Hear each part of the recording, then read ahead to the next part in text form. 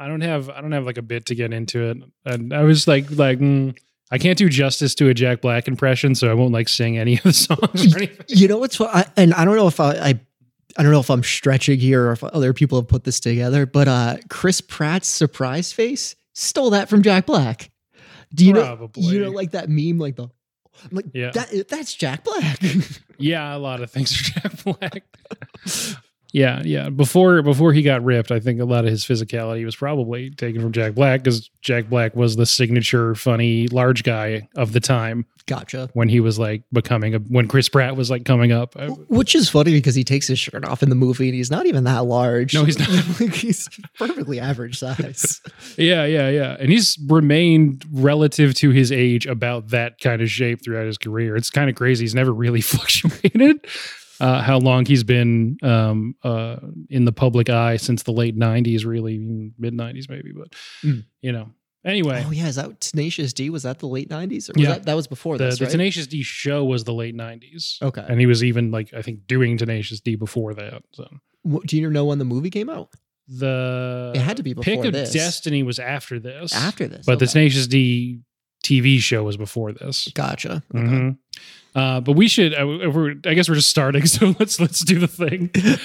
As you know, I usually say "as you guys know," but it's just you and I here today. So as you know, I don't know how to start the podcast yet.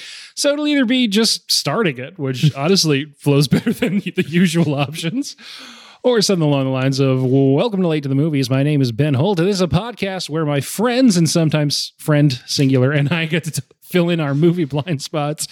Every week, I'll pick a movie that either I or a guest hasn't seen before and really should have rocked out by now. This week, that movie is School of Rock. I think sometimes listed as The School of Rock. But it's way cleaner without the. It was Amazon, which is School of Rock. Yeah. And then some places has the and it's just gross. You don't need that. And my guest this week is Robbie. Hey. And Koji. Yeah, I was like, someone's yelling in the background. Oh, it's Koji. He's a dog. Yeah, so there's going to be some background noise, but we're around in the studio. Who cares? It doesn't matter to me. I think it'll be fine. Yeah. Before we get into before we get rocking, as always, I'd like to start by saying, have you watched anything good recently? Or anything mediocre or whatever recently? I have. I was actually pretty excited. Last night I watched Thor: Love and Thunder. Okay. And I actually really enjoyed it. I know it didn't get a lot of love from a lot of people, but I don't go into Marvel movies with expectations other than like it's going to be an okay movie. And it was like slightly better than okay. And I'm like, all right, that's kind of all you can do now. I think we probably talked about this before, but Will and I went to see it. And you know how enthusiastic Will is about everything. And even the stuff that like doesn't work for me is just someone who watched the movies. He's like, yeah, but you got to understand it relates to this. And it's because of this in the comics. Yep. And it finished and he just went, going to have to digest that for a little while. Oh, jeez. Like, there was parts of it, like the goats that were just screaming. I was like, this is dumb, but it's making me chuckle. Do you know, like 42 times or something?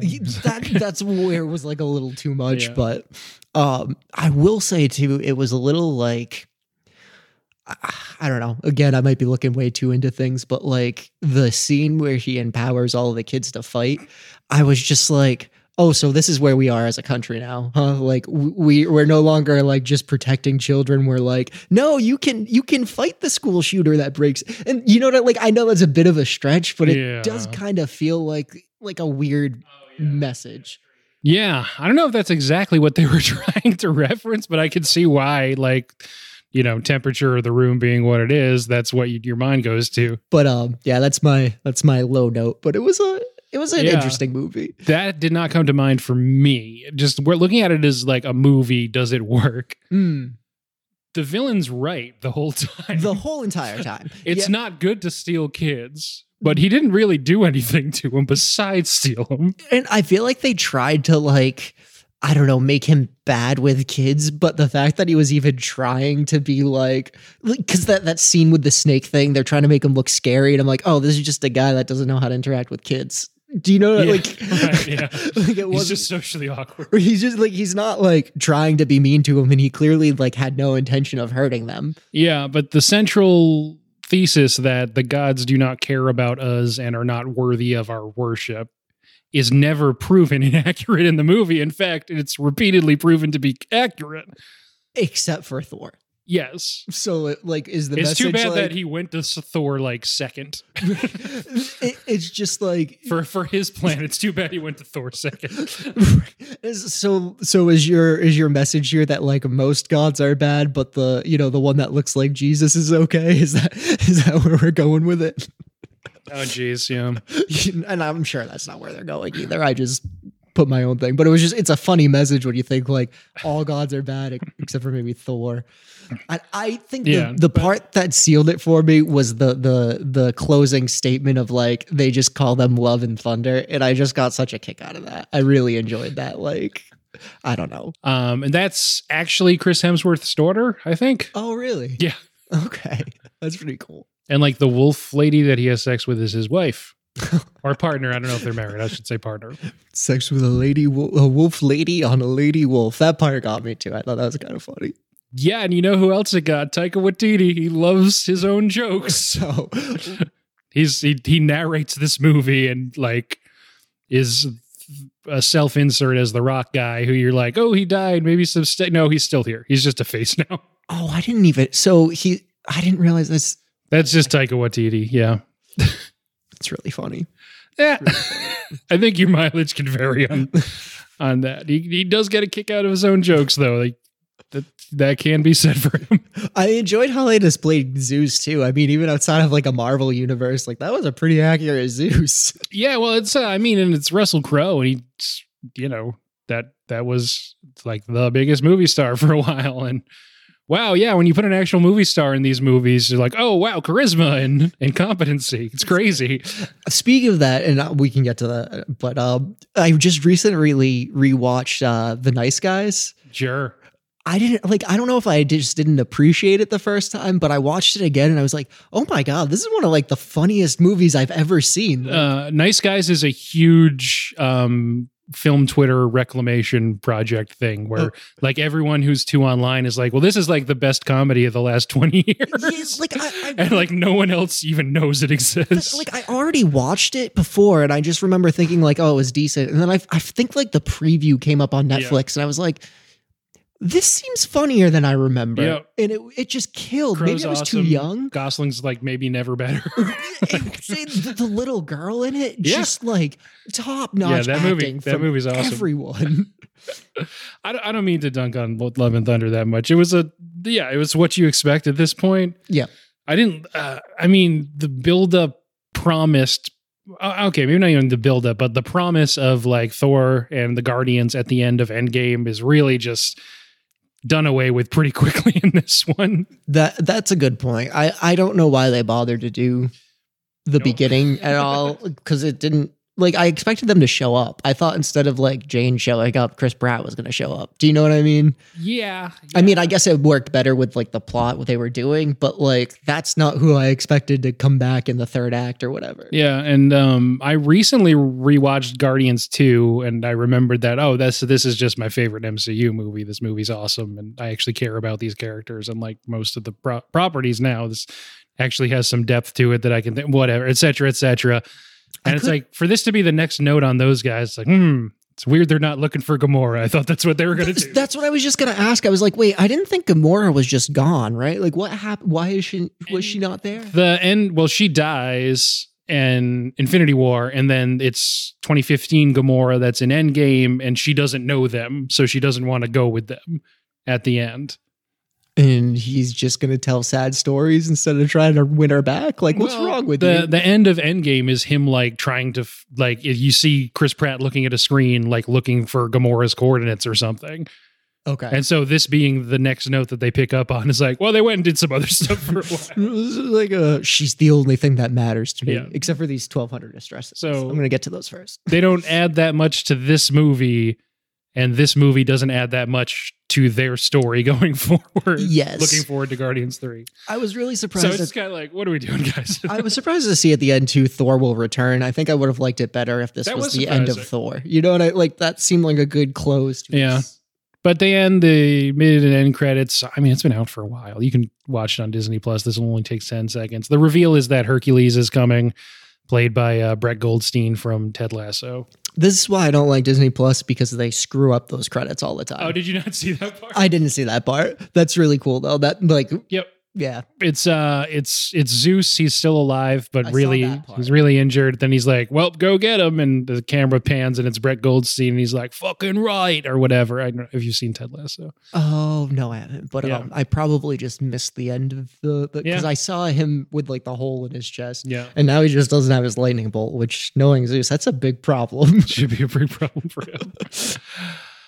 Oh man, yeah, that's what's up.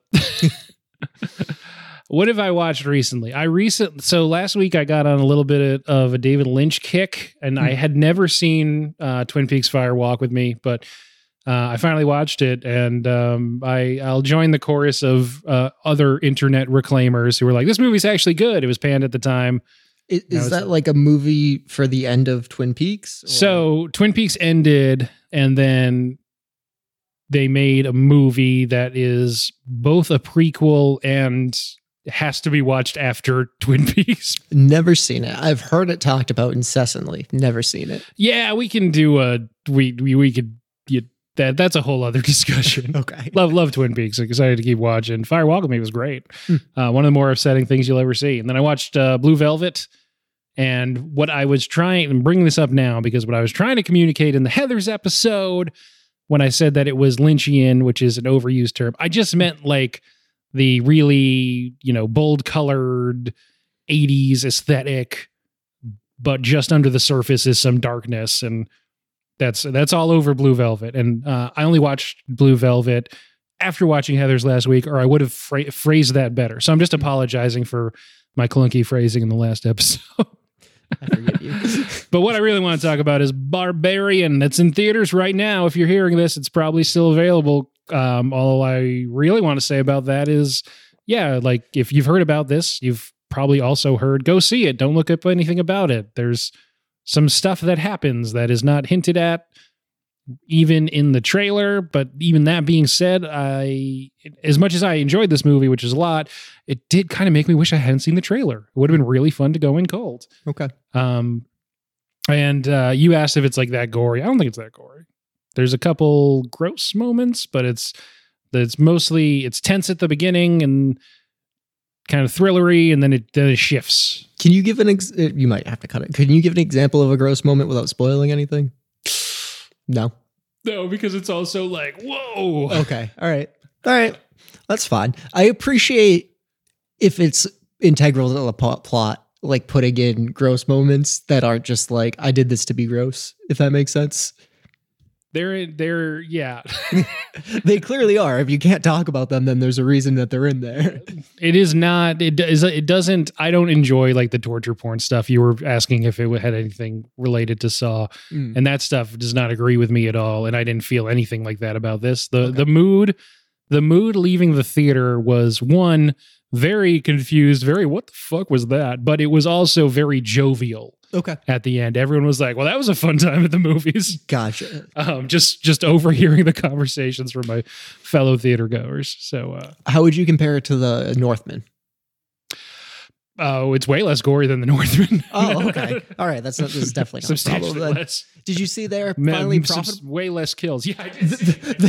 They're finally profitable now. They had the VOD push, Yeah. I guess, really pushed them over, which is good because I thought it was a good movie. I was surprised that like it, I guess, tanked. I don't know if that's the right term. Yeah, it tanked, it bombed, whatever you want to say. Then we're talking about the Northman being finally profitable due to home video sales and rentals. Because that went on VOD pretty quickly at like the $20 price point at first. I think it's probably down to a normal rental, like $4 or $5 now, but which is just a good sign in general for the VOD market. Because like I feel like there was a lot of push from the studios or whatever of like, these has to be in theaters or we won't make money. And it's like, well, yeah, not being in theaters made that one the money that you were looking for. So yeah, that's I'm happy we saw it in theaters because that deserved to be seen big. Yeah. But that's an example of, I mean, a great director on his third movie finally getting like big studio money, and it just the timing and probably the marketing, though I don't know how you market that. That like ideally that kind of movie opens like small, just in like art houses, but when you spend that much money on it, you got to open it in 3,000 theaters. But I like that movie a lot. I'm glad it's finally profitable. Did you? I keep derailed, but did you see Constantine 2 got greenlit? I did. Yeah, I just saw that last night. That's another like.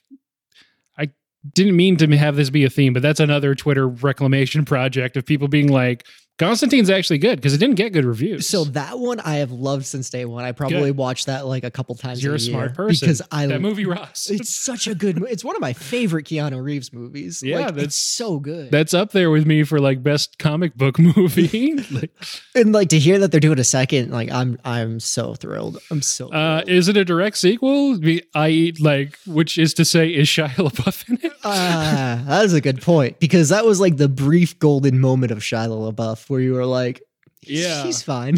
He's well cast in that. Yeah. As the kind of like nerdy sidekick that turns into an angel in the end credits. Don't worry about it. Yeah, don't worry about it.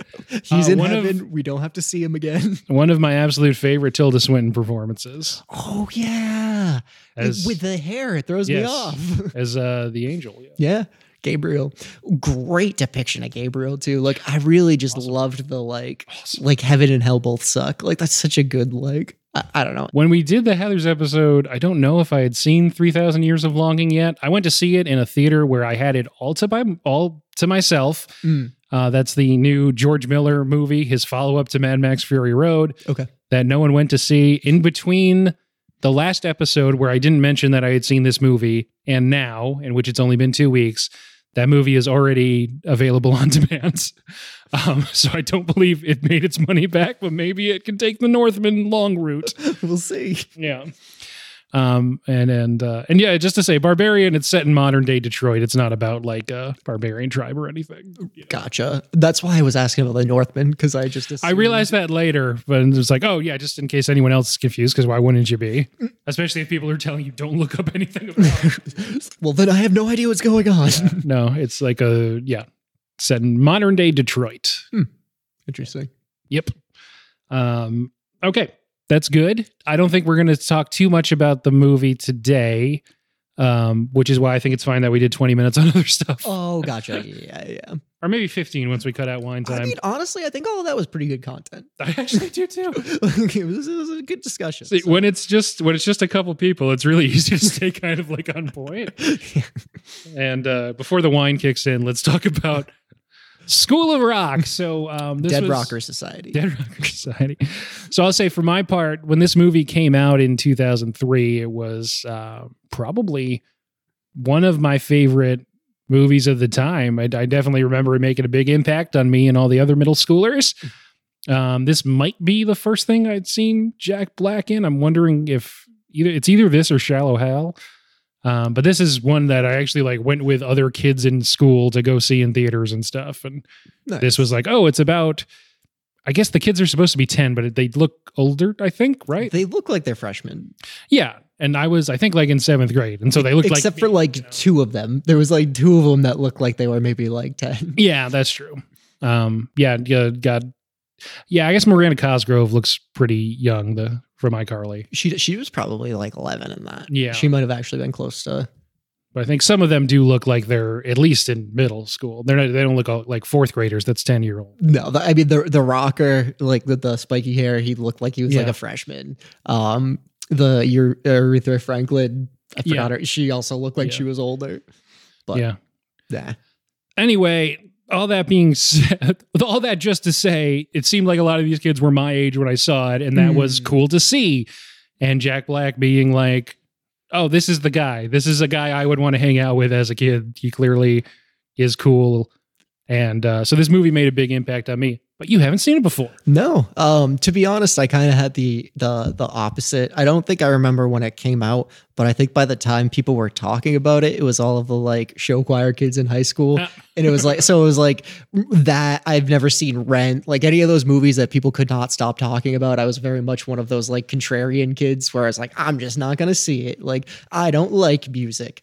Horrible take. I don't know who like, I don't know. It's just a fun, really competently made comedy. It was a good movie. It was a very good movie. And I love music, so I don't understand what kind of edgy I was trying to be, but it didn't do well. At the time, not accounting for inflation, the highest grossing music themed comedy of all time, eventually being by Pitch Perfect. Oh, interesting. Which is also very much that same group of kids that you probably didn't want to talk to in high school. Didn't see it. Whereas I was in a cappella groups. But let's move on from that quickly. Do you want to give a 1 minute plot summary? Okay, yeah. You don't have to. I'll have Koji do it. No, yeah. Oh, I wish he was still here. All right. So I would say, all right, starting. Whenever. All right. So Jack Black lives with his roommate and his roommate's girlfriend. Kind of unclear how that situation came about, assuming she moved in later. But girlfriend's a little controlling. Roommate's a little bit of a pushover. Jack Black is definitely a slob, doesn't want to do anything, wants to be in a rock band. Very quickly, it's determined that he needs to pay rent. He gets kicked out of his band where he was anticipating on making a bunch of money to pay rent. So gets a phone call, ends up lying about being his roommate, goes to this very elite, prestigious school to be a substitute teacher, and isn't just intending to slack off, get a paycheck. Ends up discovering these kids are actually really talented at music and was like, all right, let me try to train them. They're going to be in a battles of the bands. Things ensue. They bond. It's a big, happy, heartwarming thing. Then he gets found out right before the big show. They end up going to the show anyway. Miranda Cosgrove's the band manager gets them to go pick up Jack Black. They go, they play the Battle of Bands. They don't win it because that's not what's important, but they do get an encore because that is what is important because now the parents accept them and love them. Everybody's all happy and the movie ends. Yep, that's pretty much it. Good movie. Let's do the important players in this one. Jack Black as Dewey is the main character. Yep. Most of the kids are just kids. I think they're child actors. I don't know how many of them kept up with it aside from Miranda Cosgrove. And other adults in the movie, Mike White, who plays the roommate, the actual Ned Schneebly. He's also a prolific writer. He wrote this movie and I believe was like the main creative force in it. You may have seen last weekend, or actually earlier this week because it was on a Monday night, he just won a couple Emmys for The White Lotus. Is he the guy in Forgetting Sarah Marshall that's dating that just married the other girl?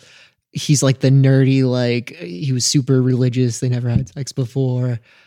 No, that's Jack McBrayer. Oh, okay. Looks kind of similar though. Similar, right? yes. Okay. Similar vibe, used similar in the same like family of comedies. Okay. All right.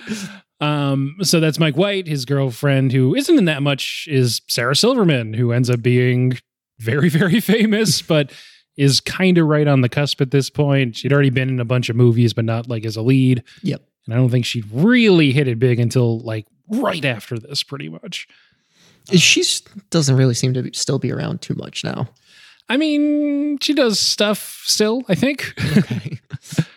Not trying to like put her down or anything, but yeah, I mean, the Sarah Silverman program isn't on anymore, but she's still in stuff. And I mean, she's got that Disney money now. She's technically a Disney princess because of Wreck-It Ralph. She's one of the main characters in the Wreck-It Ralph movies. Gotcha. That's interesting. Uh-huh. I've always liked her. She does have some like garbage takes when it comes to defending other people, but I guess I won't hold that against her. Helpful not to think about that when watching Wreck-It Ralph. Yeah, I thought it was a good bit. Like, no, it wasn't. And Joan Cusack, I guess, is the other notable adult in this. She plays the principal. Joan Cusack. Yes. Okay, I was like, John Cusack was not in this movie. Sister of John Cusack in plenty of movies and probably overqualified for this role, but she's in there just for her delivery on All Your Children Are Missing. So I wanted to mention that part. That was just like superb. Like, and I love that she put herself in the corner before that. Like, it just really seemed like it was like, all right, I need a timeout. Like, yes. In there, essentially for her delivery on that, for the couple seconds of back and forth she has with Snake or whatever the guy's name is, Spider, and for the Stevie Nicks scene at the bar, and that's why you get Joan Cusack for that role. I was glad that they didn't try to make it like and these two end up together at the end. Like they just kind of they're just good, not necessary. It just really wasn't. I'm a principal at a school. And then last but definitely not least, this is a Richard Linklater film. This is our first Linklater film, and hopefully not our last, because I love a lot of his movies. Most known to you listening maybe for the Before movies, Before Sunrise, Sunset, Midnight, maybe for Boyhood. That was a Richard Linklater. Dazed and Confused. Those are the big ones, probably. I'm just like, he just earlier this year, we talked about him on when we play. Sorry, I should say there is a game that we played where we were talking about Netflix movies that came out this year. Do we remember them? One of them was his. He had Apollo 10.5 earlier this year, which Jack Black does a voice in, I believe. So they reunited from their School of Rock days. Yeah, one of the probably like most influential, notable filmmakers of the last 25, 30 years. So, yeah. This is the first movie we're talking about by him. And you can see there's a lot of people in this movie that are probably overqualified for their roles in the production and execution of this film, but it just is super damn competent. It was a very good movie. For someone too that doesn't really appreciate credits on either side, I'd say this is probably my favorite movie I've seen for how they did the intro credits and the exit credits. Like they were still part of the movie. You felt like encouraged to sit around and watch them. I don't know. Yeah, absolutely. Yeah, it started and I was like, oh, I forgot this is how they do the intro credits. It's like the leather jacket and then the CD posters pasted on the wall, and it just felt very natural. It was a very nice way to do things. You're totally right. Yeah, it's so cool. It's just it's a good idea. It made me think like, ooh, why don't more people do this? Yeah, like you want people to see the credits, so like why not just make them a little bit more interesting than just a black wall of text? Like that doesn't. Yeah, and it seems like such a simple thing to be like, okay, why don't we have the credits relate to the vibe of the movie and instantly put you into, before Jack Black has any dialogue, you know exactly how his character sees himself, how everyone else sees him. Yes. And that's what you need. I mean, we're in it. Anybody that's been to like a punk concert at a punk venue, like all of that just felt like, oh, this is very punk. Or the people sitting at the bar going, we got to get out of here. These guys suck. Yes. Yep. Very good. Get you right into it. Yes. Yeah. It's efficient as hell. And then we're in it. He needs money. He goes and steals Ned's identity kind of to go work at a school that probably needs a few more, controls in place to approve teachers, but they were in a tight squeeze. That was another thing that was striking to me. Like, I knew, like, and I guess I had to get in line with what 2003 tech was, but just seeing the phone he used in the beginning, I was like, is that really the phones we were using in 2003? Like, I don't think they had like easy internet background checks like we do now. That's a good point too. This is almost a 20-year-old movie. Yeah, like you couldn't do that these days because like somebody would be like, "Oh, you want to apply? Okay, what's your social? Let's look up everything about you." They would they would Google and see a photo of you within 10 seconds. Oh yeah, no problem. Yeah. Although also in this day and age, you just have to be like married to someone in the military to be a teacher, so they wouldn't have cared anyway. Exactly. Yeah. Oh man, yeah, a pretty cool movie. I always like the vibe of every part of it. Is just I like the journey. Yeah, it didn't really seem to have any like I don't know what the word for it is, but just like low moments. it was very like Chekhovian, if that's a word, where just like every part advanced the story forward. Okay, yeah. It just didn't really feel like they wasted any time with it. No, yeah. There's no downtime, and it still preserves. So a lot of Linklater films are considered to be hangout movies, Dazed and Confused, and some of the other ones that are not super like specifically plot driven, but it's still like the vibe of people are hanging out. Yeah. And this has like a nice blend of that with sort of really polished, almost studio movie stuff where we're moving forward. Yeah, like I feel like in most movies, like the turn is gonna come or whatever, and they kind of like drag it out. Like there's like the montage of being depressed or like whatever. But it was very nice of like he's found out you got about 2 minutes before the kids come back and take him back to the concert. Like I don't need all of that extra like let's drag this out. Like just get to it and. Yeah, and the down point of his arc is also one of the bigger laughs in the movie, where he says, "I've been touched by your kids, and I'm pretty sure I've touched them." Just like running out with the guitars. It's like, oh, they would try to arrest him, like immediately. Why didn't he get arrested? I don't know. The only thing I could think of is the police were like holding back the parents so they didn't form a lynch mob right there. Yeah, that's a good point. I don't know. But this isn't a movie that really needs to be like, why didn't this happen? Here's a plot hole. It's just like, how did Jack Black get his powers? No one told me how he learned how to play guitar, so I'm just lost. Just can't appreciate it. And yeah, I don't know. It's this being your first time watching. You already said you were kind of surprised just from oh yeah, this is a fine movie. Why was I avoiding this thing? Yeah, well, not even that. Like I knew why I was avoiding it, but like, I don't know. Sometimes I feel like Jack Black's humor can be a little too silly for me. And I don't feel like I got to, like, there wasn't so much of that, like, going on, which is, it's fine and it works sometimes, but also sometimes it goes on a little too long, probably an unpopular opinion of mine, but, no, I don't think that's an unpopular opinion. I think everyone has their limit with that, but yeah, he's, it's such a good use of his appeal and his persona in this movie. I mean, throughout his career, he's always been pretty much inextricably associated with music. And so using both his comic persona and his musical chops in this is just like the perfect marriage of performer and role. Well, and I really liked how they portrayed his character too, because even like one of the like, I guess, montage scenes, they show like the whiteboard where he has all of the different like types of rock. And you can see like, you may think this person is an idiot, but if he actually wanted to teach a course on music, he could teach a very good course on music. Yeah. He just doesn't want to do that. Yeah, which is why I think it's like a really graceful note to end on, that he actually does like start a business with Ned. Like teaching music to kids. It's funny to watch too. Totally. Because like as the viewer, you're just like, you should be teaching. This is what you're supposed to be. Yeah.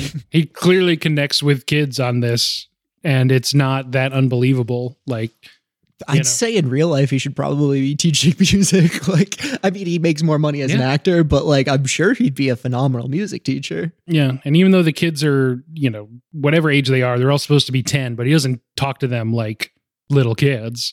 Yeah. He's just talking to them, and he's making a point like, this is our band, this is up to us, we all vote on this. And it's always funny to see this stuff, because it really is, it's basically, I don't want to say basically a remake of Dead Poets, but it's a similar, like very, very similar to Dead Poets.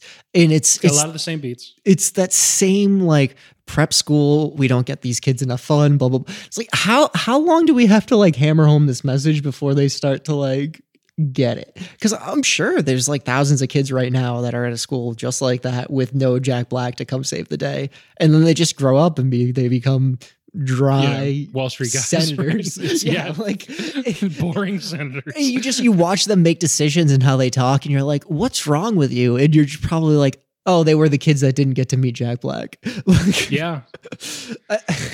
Yeah, and that's, I mean, it's on the nose, but that's what the song is about. That Zach's song is about. Like the magic man came to town and turned my world around, or whatever. Yeah, because it's just like you can't raise kids like that and expect them to be healthy adults. And it's also, I mean, one of the best arguments on film for extracurriculars and education, that these kids are so uninspired and not engaged and just care about grades and are just like, robotic. Is what my dad says is music is bad. Like, oh my God, like let them be, like they're supposed to rebel against you a little bit. That's kind of part of figuring out who you are as a person. I don't know.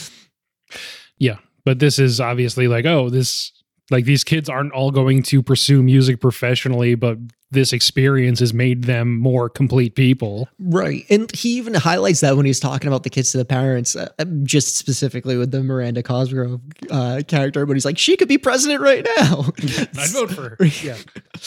Right. Yeah. He doesn't say these kids are going to be like rock stars. He said these kids are going to be like really successful professional adults. Yeah. Like they're very talented. Yeah. Yeah. That's a good. It's just a very positive movie without being corny, and I think that's a hard needle to thread. Yeah. I don't have any games for today because it's just you. That'd be really weird. I win, and I lost. You would win. I'm not saying we need to wrap up yet. We're only at 40 minutes, and that's counting the wine time. Jeez. I know, that did seem to go by quick. There's just not a ton to... Well, yeah. And I mean, a one-on-one ep is also always going to be shorter anyway. And it's not The Godfather.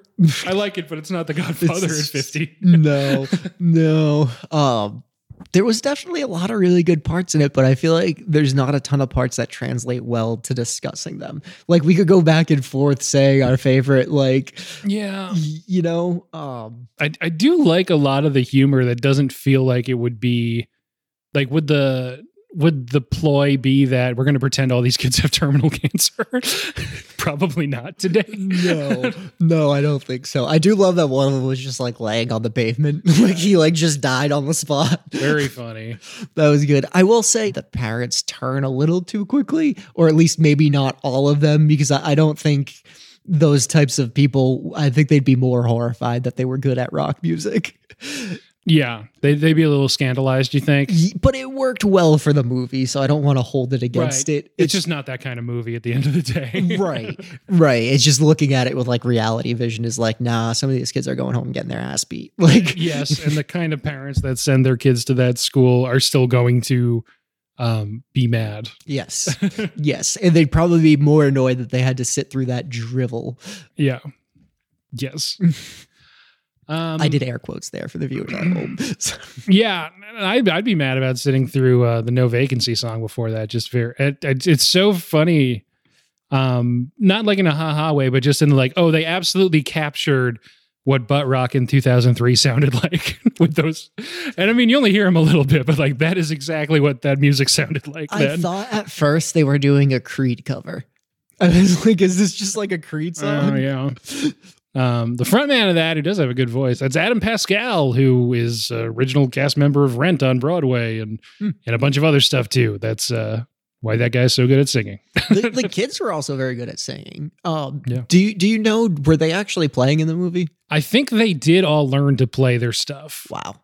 They still every now and then, like on anniversaries and stuff, get together, and a couple of them are married now, and I guess a lot of them have stayed in touch. And I want to say within the last few years, there was like video of Jack Black got them all together, and they like played that song at a show somewhere. That's really for fun. charity or for like music schools or whatever. Well, like we're talking about how great Jack Black would be as a teacher and stuff, but like these were all young actors. Yeah, I'm sure he did have some impact on them like that. Yeah, it's I'm sure there's tons of, if you talk to these kids, behind the scenes stories about he had to be cool with them, right?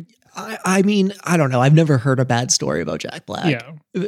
It just is, and I didn't do that research. I'm sure it's out there, and I apologize, but we're just going to assume that he was cool with them and that there are good stories. I really hope he doesn't have to do a correction on the next episode. I looked into it. They all hated him, man. He beat them? I don't even know how that was allowed. Yeah. Oy.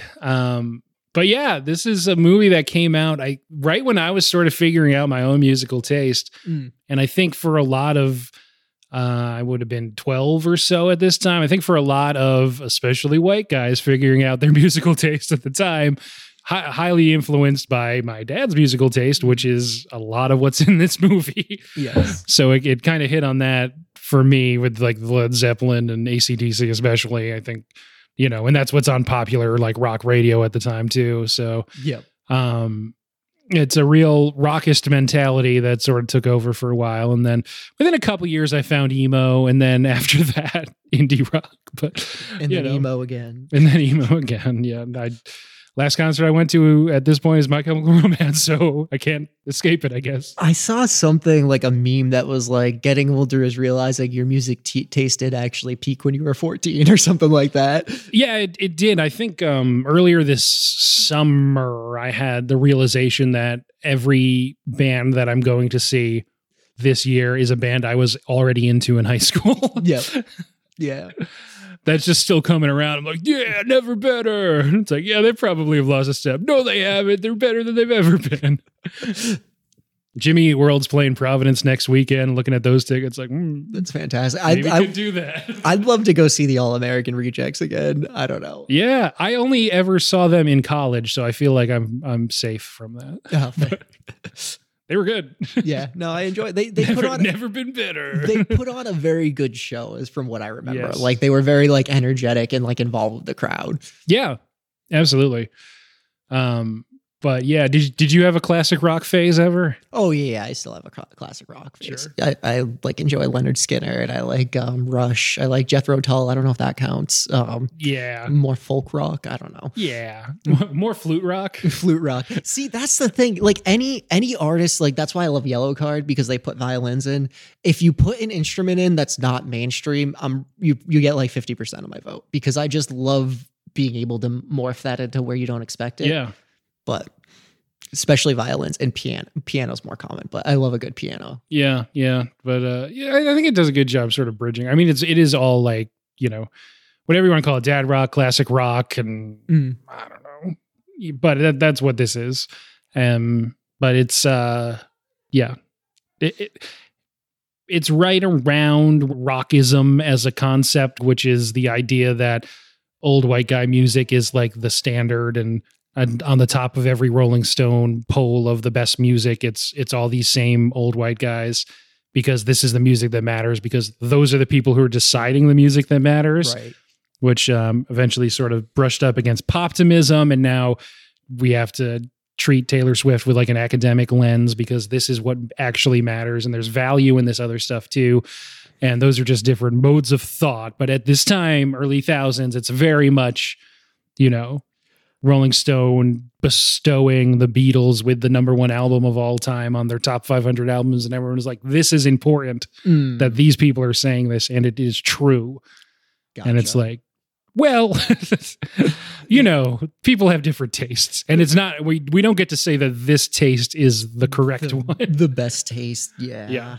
But that's what this movie is about. And I like that is essentially Jack Black's character is inhabiting a rockism mindset. And even in like, it's not saying he's right, and it's not entirely making fun of him either.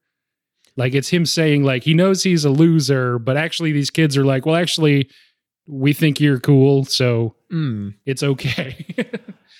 Yeah, that's an interesting take. Hold on, let me digest that a little bit.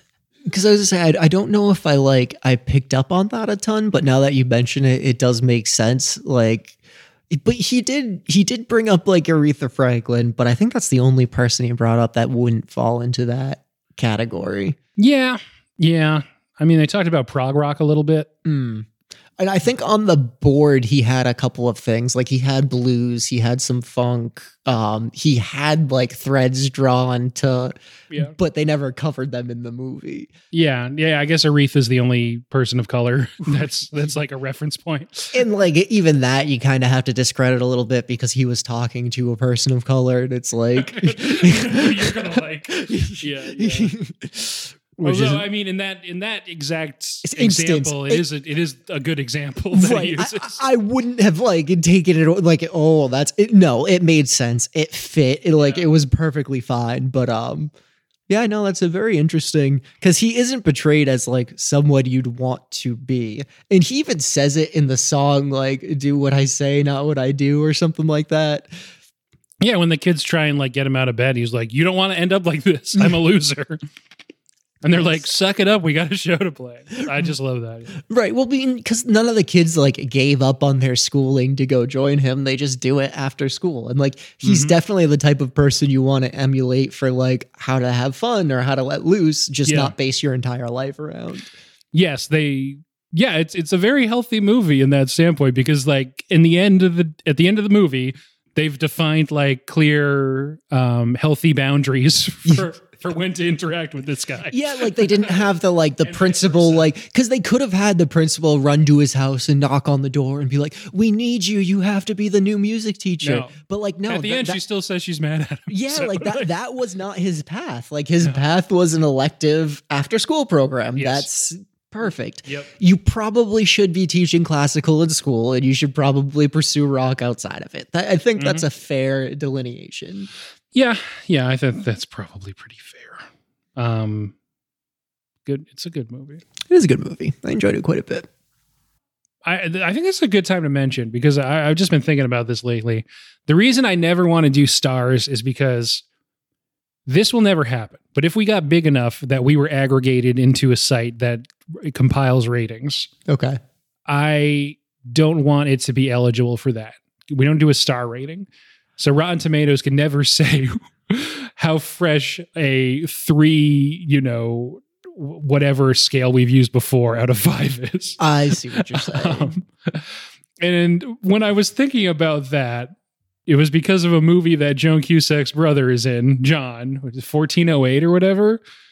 And where he's it's him and Sam Jackson is in the supporting role. And it's a horror movie where he's a horror, or he's a haunted locale reviewer. Okay. And it's about a hotel room that he goes to. And the pull quote from the trailer is Sam Jackson going, "It's an evil fucking room," or whatever. And he rates everything on a skulls, how many skulls out of 10. I was like, that's great.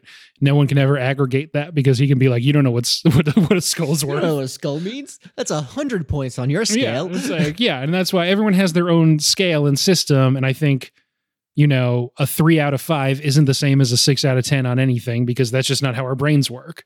No. Yeah. And I think a 3 out of 10, I don't think if I saw a movie was rated 3 out of 5, I wouldn't be like 60%. That's a failing grade. It's all these scales mean different things. Yeah, no, that's a good point. And since we had some time to pad, I figured this would be a good time to explain why I want to use nonsense scales in every episode. I like that. That being said, Letterboxd only lets you use stars, so these are all averaged out, and I put it as a star rating on Letterboxd. All right. Where you can find us at Late to the Movies, that's the number 2, on letterboxd.com, where I'll compile and share all these ratings on a scale of 1 to 5, or actually I think you can go to 0. On a scale of 0 to 5 of your choosing, counting up by halves, what would you give School of Rock? I think I'd give it 4 octaves out of 5. That's a good one. I figured octaves works well. I think they also only go up by halves. Yeah. 4 octaves out of 5 is a good rating. Both in terms of that's a high rating, but also the rating scale is good. I can only think of inappropriate ones that I don't want to say. Like terminal children or children touched. So that doesn't even work out of context. So maybe 4 children out of 5. I'm also gonna give this 4 face melting guitar solos out of 5. Perfect. Yeah, that's a good one. That's a good one. All right, so you can find those scores on Letterboxd. You can find us on Stitcher, Spotify, Apple Podcasts. I got an iPhone in the last couple weeks since I last recorded, so I can now listen to this on Apple Podcasts. Finally, yeah. Spotify, Stitcher. I think I already said Podbeans. Google Podcast. That's when you Google a podcast and hit play. If you haven't found it, you don't want it bad enough. And if you haven't found it, I don't know how you're listening at this point. You have already found it, but people always say this stuff at the end of their podcast, and I like copying people. It's fair. I always cheated on tests. JK, in case any of my teachers are listening. Maybe if somebody sends it to you. I don't know. Oh, that's true. Okay, maybe that's why people say that. Or they'll be listening on Podbeans and like, can I not listen to this on iTunes? Like, you can. You can, actually. Or vice versa. Like, I have a podcast, sure, but where's the Podbeans link? Well, we've talked about that for too long. We have a storefront on TeePublic that is Late to the Movies. You have an Instagram account where once a week I'll post a fun poster from the previous episode. That is Late to the Movies _podcast. That's also the number 2. Same with the Gmail account, latetothemovies@gmail.com. And that's pretty much all the bookkeeping for us. So thanks, Robbie, for being on this episode. Cheers. Cheers. Oh no, there's usually like a fun joke to end on. You're tacky and I hate you. Nah, good.